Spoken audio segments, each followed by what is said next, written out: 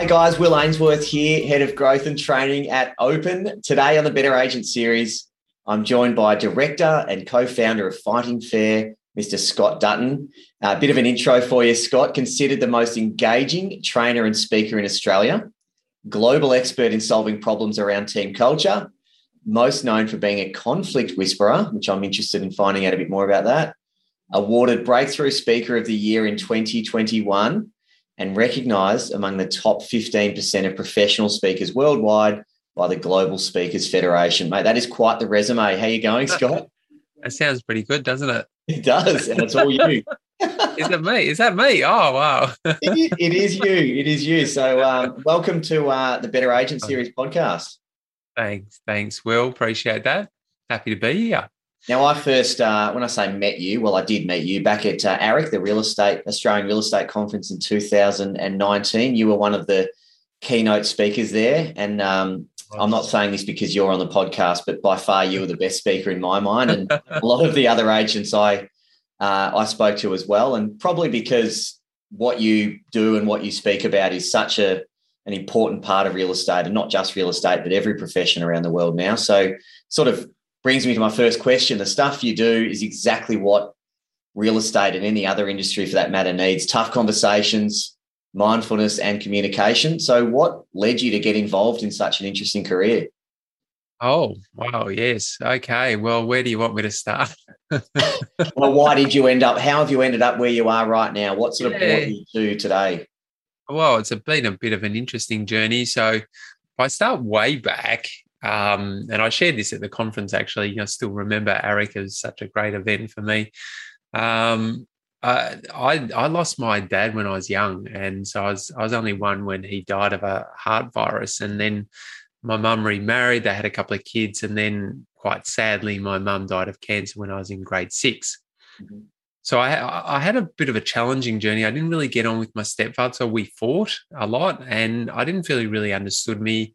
So I struggled. I had a lack of confidence as a teenager, and that carried on into my 20s. And I'd sort of go through bouts of depression, which is, as you know, not much fun and hard to get out of. And so I did a science degree with a major in psych. I thought that might help me, but it didn't. It just gave me a big hex there, which was great. And then I did a social work degree. So actually, after the science, and I sort of didn't have, I got into selling alarms in houses, which I wasn't very good at. In fact, the boss came with me on a sale, and I got in the car afterwards, and I said, "How did I go?" And he goes, "Not good." Okay, at least he was honest. Seriously, he was honest and blunt enough that I went, "Yep, that's it for my sales career." So I appreciate salespeople; it's a hard job, and I quit the next day, and I really didn't know what I wanted to do. And I went and volunteered for an agency that actually in Melbourne, in Ringwood, that specialised in parent-adolescent mediation.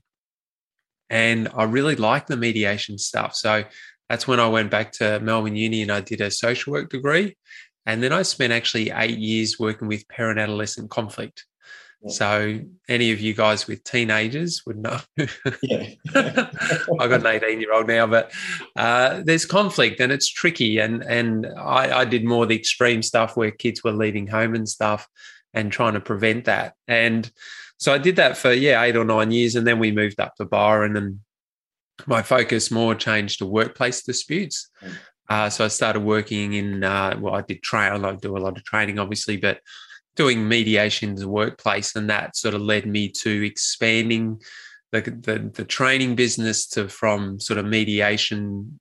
We did mediation just as for a long time, and then we moved to difficult conversations and team culture, and those just areas have just come in naturally and expanded in that way, and that's how I ended up to where I am today. There you go. It's a very interesting journey, and thanks for sharing some of the personal stuff, because most of us end up where we are because of pretty impactful parts of our lives or times in our life. Yeah, that's interesting. So that's good. I'm interested in. You said you've got an 18-year-old. Obviously your expertise are conflict resolution. How do you go with? Are you able to fulfil what you preach? It's always harder personally, isn't it? Yeah.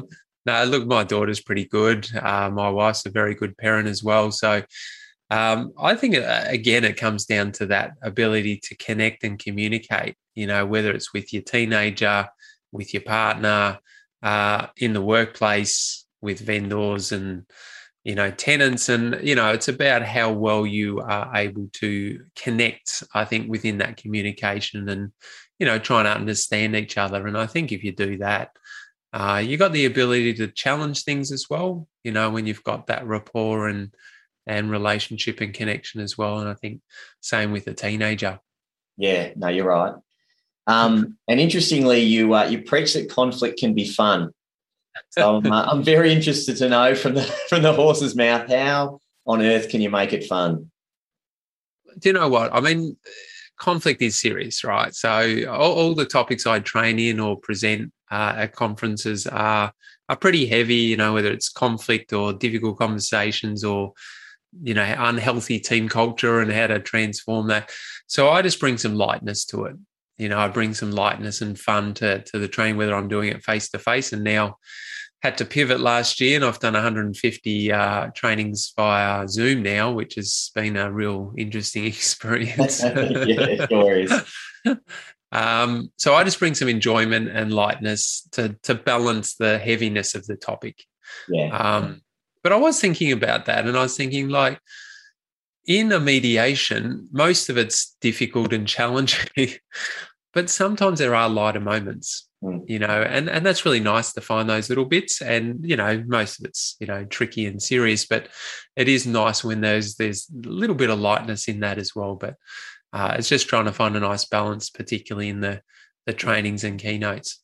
So does that, when you're actually in the midst of it, I'm not saying making jokes because that can obviously undermine the whole seriousness of it, but is that sort of what you're alluding to? If you can sort of find and pick some gaps and make them lighthearted, does that ease the tension a bit? Yeah, I think it does. And that's what I probably use as a trainer too, is that lightness and making a bit of fun of myself as well just disarms people, I think, and it allows people to be themselves too. So, yeah, I find lightness even in the mediation where someone says something and it's sort of, not in a heavy way, and you can play with that and, enjoy that moment for what it was. And then we go back to the the tricky stuff as well. And that's fine, So, yeah. But you'd want to be pretty savvy with reading the play, so to speak. There are a lot of people who don't really have the social ability or cues to be able to pull off what you potentially do. So I suppose you wouldn't condone that for everyone in that way? No, it's tricky. And that's, I think, the skill of a mediator is to be able to read the space and pick it up. And I think I do that as a trainer too, knowing when you can sort of pull in and pull out and not be too full on and, that sort of stuff as well. So, yeah, okay, very good. And one of your popular keynote presentations is, as we've just been speaking about, conflict intelligence. Yeah. What are the pillars or the basis of having conflict intelligence, and are there any traps to avoid? Oh, yeah, there's traps. There's traps, Will. I'm sure there's plenty of them. Yeah, look, the 4 pillars, there's quite a lot in this, but I won't go through it into it all. But the first one is understanding conflict.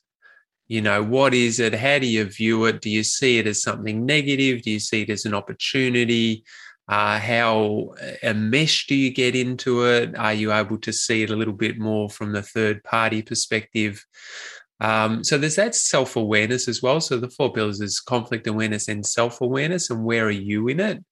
How triggered are you? How much are you able to sort of stay mindful when you're in conflict, which is quite challenging. And then it's other awareness. How do you approach the other? How do you see the other? How have you framed the other, the story you have about the other as well? And then the 4th sort of component is putting that all together to create a collaborative space where you can then find some agreements or solutions that are going to hold for the future, make them sustainable. Yeah. Okay. And the traps really around, and they're pretty easy to fall into, but I think the number one is blame. We can so easily just blame the other person and not see our contribution. often in a mediation where I see the parties separately first, they will talk a long time about the impact that the conflicts had on them, but also what the other person's done to them or contribute. Yeah. But they'll rarely say, hey, this is how I've contributed. So it's very much the other rather than themselves. So that can be challenging to shift that as well. The second one is around just seeing it from our perspective. Yeah. There's some pictures. I don't know if I can show you a picture. Yeah. Can I show you a picture? Yeah, I'd love to. Oh no, you've disabled my screen sharing. Let me enable your screen sharing. Thank you. This will be hard for the podcast people to see, but they can imagine it. They can, yes. Hopefully you've got a few good descriptive words. All right, here we go. I got it. Go. Got it. So I don't know if that's coming up. What do you see is on my screen? Yeah, cool. So this is a picture. I want you to see, Will, what's the first thing you see in this picture? Are you ready? Yep. A lion or a tiger lying down under a tree. Okay, so this one here? Yes. Okay, there's actually 3 tigers in there. Is that right? Can you see 2 others? I'm looking as hard as I can. I've never been good. Oh, I can see 2. All right, cool. So this one up here? Yep, got that one. Yep, so there's a big one there. There's that one you saw first, and there's actually one here in the tree. There is. So there's one in the foreground, one in the middle, and one up in the tree that the branches are on. Yeah, okay. So, what I show a couple, and there's a couple of other pictures I show, but it demonstrates that when I show a picture, people are going to see different things. Yes. Some people go, I saw trees. Okay. Yeah, good. Yeah. What have we learned there? But it's that ability in conflict, particularly, to be able to not just see it from our perspective. Yes. It's very hard. We get very stuck in how we see it, and I think we struggle to be open to seeing it from the other side. Yeah. And so that's number 2 trap, and number 3 is really around making assumptions and judgments. Yeah. And how quickly we do that, and then we create stories about the other person that makes it more difficult to shift out of the conflict too. This is getting a little bit deeper than I didn't expect to go here, but I like doing this anyway. Does a lot of the way people respond in those meetings, is a lot of that ingrained from their childhood and their nature versus nurture, sort of how they've been brought up and what they expect how they expect other people to behave? I think there's definitely that. I mean, one of the questions I ask in my training is like, how much do you feel the way you deal with conflict today is impacted by your childhood or your cultural upbringing? Yeah. So it's always interesting to get a sense of where people see how much of their reactions or particularly how they initially respond to conflict. Mm-hmm. But I definitely think there's a strong link there. And it's about how mindful you can be of triggers and bring yourself out of those to be able to deal with it, usually in a more helpful or constructive way. Yeah, okay. Getting back into sort of real estate mode for a second. So negativity can ruin team culture and exhaust individuals and teams. How does an individual or a business flip the negativities and turn them into, I don't want to say positives, but opportunities, if you like? Yeah, and it's a tricky one because I actually get asked to come in to work with teams who aren't functioning too well, where it has gone a bit unhealthy or even toxic on occasion. And for me, I use a bit of a mediation process where I allow the space. First of all, it's creating the space where people feel that they can be honest and constructive. But I want them to be just really honest. They need to be mindful about being constructive. So it's creating that space and then allowing people to get out on the table what their concerns are, what the main issues are. And there's some power and I think even magic you could call in people feeling like they're being heard and understood. And once they do that, I think they're able then to move forward. So we get the issues out. People hear it. They try to understand each other. And then we move into, all right, if it's not working now, what do you need to change?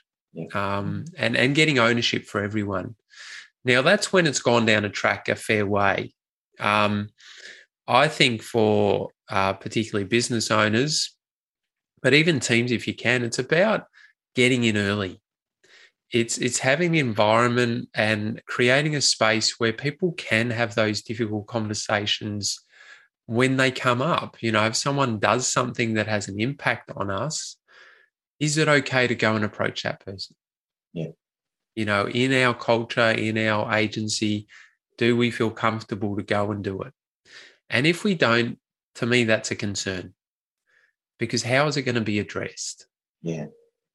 And is it encouraged? You know, so it's creating that culture where it's sort of that proactive early intervention. But then it's knowing how to do it well, you know, not going in and attacking the person. Yeah. Yeah. That never ends well. It's sort of going in with a curious mindset, trying to understand, sharing your concerns clearly, and then, you know, getting an understanding between both parties and then trying to find a way forward. And do you believe that when we use the word culture, that starts at the top, the principal, the director? Is that generally, if you look at a poor or toxic culture, is it generally where it starts at the top?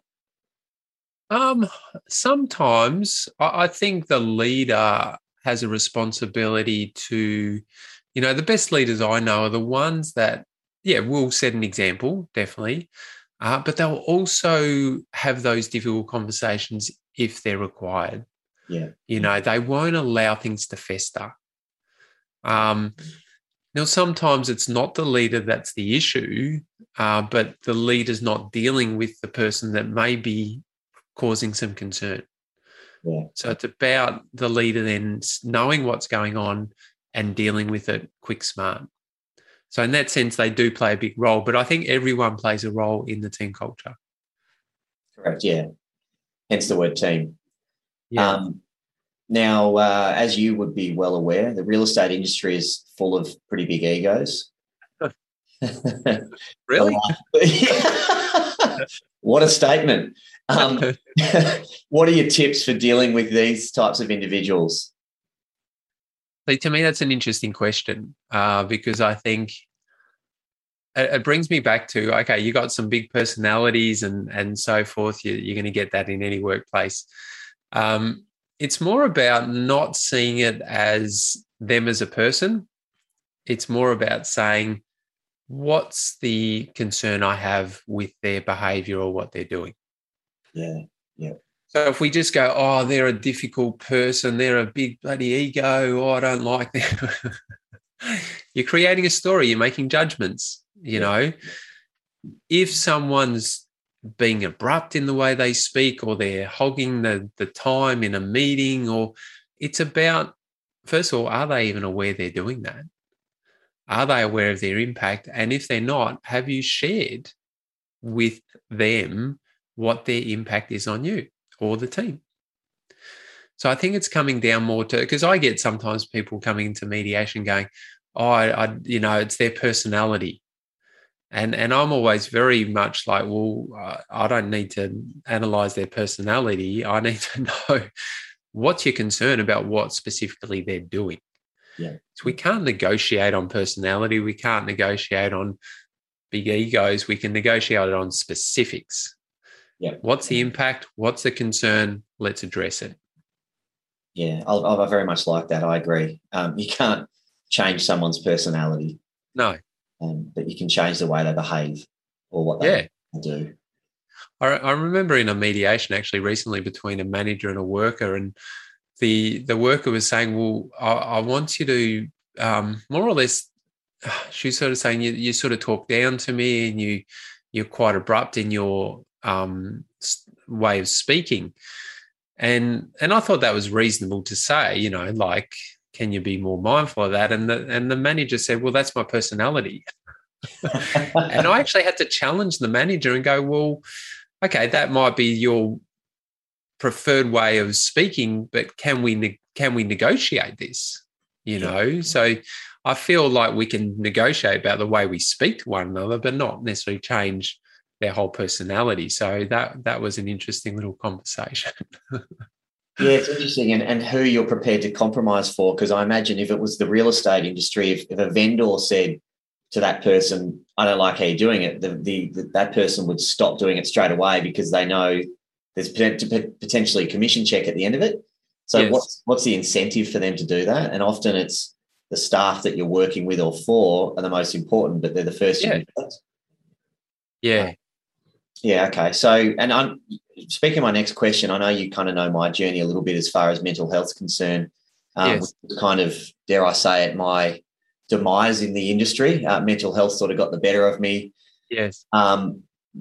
Real estate can be a very tough industry to work in, particularly when it comes to work-life balance. I struggle to say those words, work-life balance, but anyway, can an agent continue to work hard and be efficient while rolling with the punches? Well, you're right. I mean, I think if you think about real estate, it's not a 9 to 5 job, is it? No, it's not. And I think the accolades and the when you get a lot of positive reinforcement for getting so many sales and so many, all that sort of stuff, it's very much geared to overwork. Yeah. And I think it's about, if you don't have a good balance, you are going to burn out. I do a little bit of stuff on resilience, and what they talk about is you've got to be really careful about not being in they call it the sort of doing or performing zone for too long. You need to have time in the recovery zone. And if you don't have time in the recovery zone, you are going to burn out. Yeah. So it's about how mindful are you of that, and I think it's hard because you've got these goals. A lot of agents have goals. They want to achieve certain number of sales, et cetera, et cetera. But what's the cost of that? Yeah. I know some agents who I know are very successful and struggle with their mental health issues because it's very focused on this and not enough focus on that.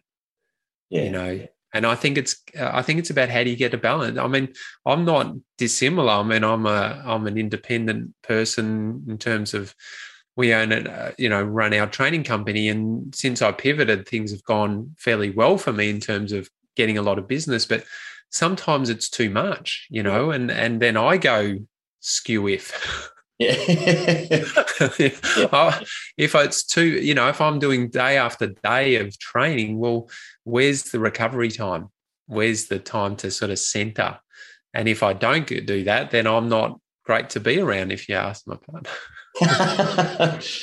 I think we're all pretty similar in that vein. So as I said to you before, we work so hard, and then when we get home, the people we've actually potentially were meant to have worked for are the people who cop all the crap that we've built up over the day. And then that's right. Them because, well, they trust us and they're the ones that are going to listen. Yeah. So it's not easy. No, it's tricky. Definitely tricky. Yeah, it is. And so that whole work-life balance, I used to struggle with it. And I think I came to the terms with the fact that it's just work and life. It's not work then life. It's kind of this all-encompassing. You're never going to have one without the other, but you've just got to have different sort of modes that you're in. Yeah. And like you said, take time off. I always booked a holiday while I was on a holiday. So while we're sitting there in Byron Bay, yes, all right, where's the next holiday and when? It was kind of like, remember when you're at school, you look forward to the terms, the holidays. Yeah. Well, I always look forward to that. 7-8 weeks down the track got me through. So why don't I do the same in my professional life? And that actually worked. No, that's good. Except for when there's COVID. Exactly right. Big bummer on that one. Absolutely. Now, how should agents handle a situation where they do want to carve out some time to spend with family, but their boss or their vendors and buyers expect them to be available 24/7 to their clients? What's the best way to broach that conversation with said boss or clients? Yeah, I think it's just being really upfront. It's being open. It's also understanding what impact it may have on the business, or I think with the vendors and the tenants, etc. It's about putting in boundaries, and I think that's the challenge for real estate is the boundary stuff. Yeah. Both putting your own boundaries with what's okay and how much work you're going to do, because it's not a typical role, and it is very much on all the time if you allow it, But I think with the boss, I think it is having that conversation with them and explaining what your concerns are, what the impact is, and particularly in the long run, because if you don't get a good balance, you will suffer, and it's not going to be sustainable. Yeah. So I think it'd be great to have that conversation as a team around what's acceptable for us. Yes. What do we? Yes, we want to hit targets. Yes, we want to get listings and all that sort of stuff. But what's the cost? And where's the boundary? What's a good balance? I mean, I'm a big fan of sport, as you probably know, and I always look at them and say, most sports people, they recover more than they train. When they're at the top of their game. So I don't know why us as real estate agents or professionals in whatever industry you're in, we just spend all this time in the performance part and never in the recovery. We recover when we're not performing. That's not really a smart way to go about business or life. No. Yeah. Mindfulness and well-being. How does one stay happy when in real estate? How do you stay happy? Full stop. There you go. It's a very, very good question. And how long have you got to answer it? But are there any techniques that one can adopt to stay sane and tuned in? Yeah, no. I think with this question too, it's a bit like, again, that real estate, and I'm not picking on real estate, but I think they have particular challenges because, I mean, for me in my journey, I had to go in. I had to stop being so outward focused and thought focused. I had to go and utilize mindfulness and meditation to find more sanity. Yeah. Yeah. And I think for real estate, that is difficult because it is very outward focused. Everything's outward focused. And so when do you take the time to sort of find your center, to go in a bit and not be thinking about whatever it is, and just try to sort of focus more internally? Because I think if you don't, it's not good for your mental health. I think it's hard. If you're always outward focused, I don't think you can be very centered. So it's really actually taking that time, but also having the intention to do it. It doesn't mean you have to go and meditate every day, but it's about taking your focus away from external things and bringing it more internal. And it's not, it's just how do you find your center, and what is your center? Because that to me is even an interesting question in itself. My partner, who spent 3 years meditating in India and Sri Lanka, used to say, well, just find your center. And I'd go, where is my center? I don't know where my center is. What is my center? How do you find your center, Yeah. And I found it more. I know what it is more now, but it's still tricky because there's so many external things taking us out. When do you feel centered in yourself, and how do you find that? It's funny. I don't know the answer to that, by the way. Obviously, I don't. But you kind of know when you found it, if that makes any sense. Like you don't know what you're looking for, but when you do the activities that you've mentioned, mindfulness, meditation, all that sort of stuff, funnily enough, you stumble upon it from time to time and it slips through your grasp sometimes. Like, I want to go back there. It's like a dream that you wake up from. I want to find that dream again, and, it never happens. I think the thing I've had to learn is not to take my thoughts so seriously, because that was my my reason for going into my sort of depressive episodes was that I would believe my thoughts too much. And the trauma I had from my parents dying and all that meant that some of my thoughts were not that helpful or healthy. And so I had to learn to not go down that path and to not take them as seriously. Yeah. And that sort of helps me not to go into those depressive episodes.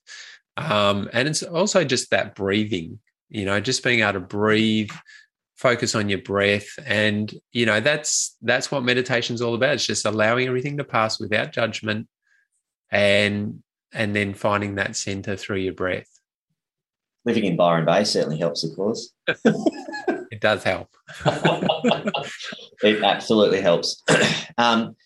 Now, I ask all my guests some rapid-fire questions, which you're not aware of at this point in time. One-word answers. They're not too... one word. That's going to be hard, Will. I know. What scares you? My mind occasionally. Yeah, good. What is the best TED Talk you've listened to? Drew Dudley on leadership. Okay, very good. And how many cups of coffee and or tea do you have a day? Well, I'm in Byron. I only have chai, and I have one chai usually. Soy chai, yes, Byron. Fair enough. What is one piece of advice you would give your younger self? Don't listen to your thoughts. Good. That's the theme for today, isn't it? And it would be, given we are the Better Agent podcast, I have to ask this question. What is the one tip you can give all of our listeners who do tend to be the majority of real estate agents, how to be better agents? Listen to understand. Yep, very good. That's brilliant. That's good. Well, Scott, mate, you have been brilliant today, and thank you so much for all your insightful advice. It's something that's, sort of close to my heart, what you do, not necessarily the conflict resolution, but the other stuff you speak of. And we can all have, I guess, better understanding of conflict resolution, because whether we're real estate agents or family members or whatever we are, friends, we've all got conflict to some degree. Yeah, that's right. So really appreciate your insights. Some more than others. Exactly right. Now, if anyone does want to get hold of you to speak to you about what you do on a professional basis, how would they get in touch with you? Probably just go to my website, which is fightingfair.com.au. Yeah. I've also got a scottdutton.com.au. That's more for speaking, but the training's the fightingfair.com.au. So, yeah, you can get me there. Just email or give me a call. Brilliant. Happy to chat. Thanks so much, Scott. Really appreciate your time today.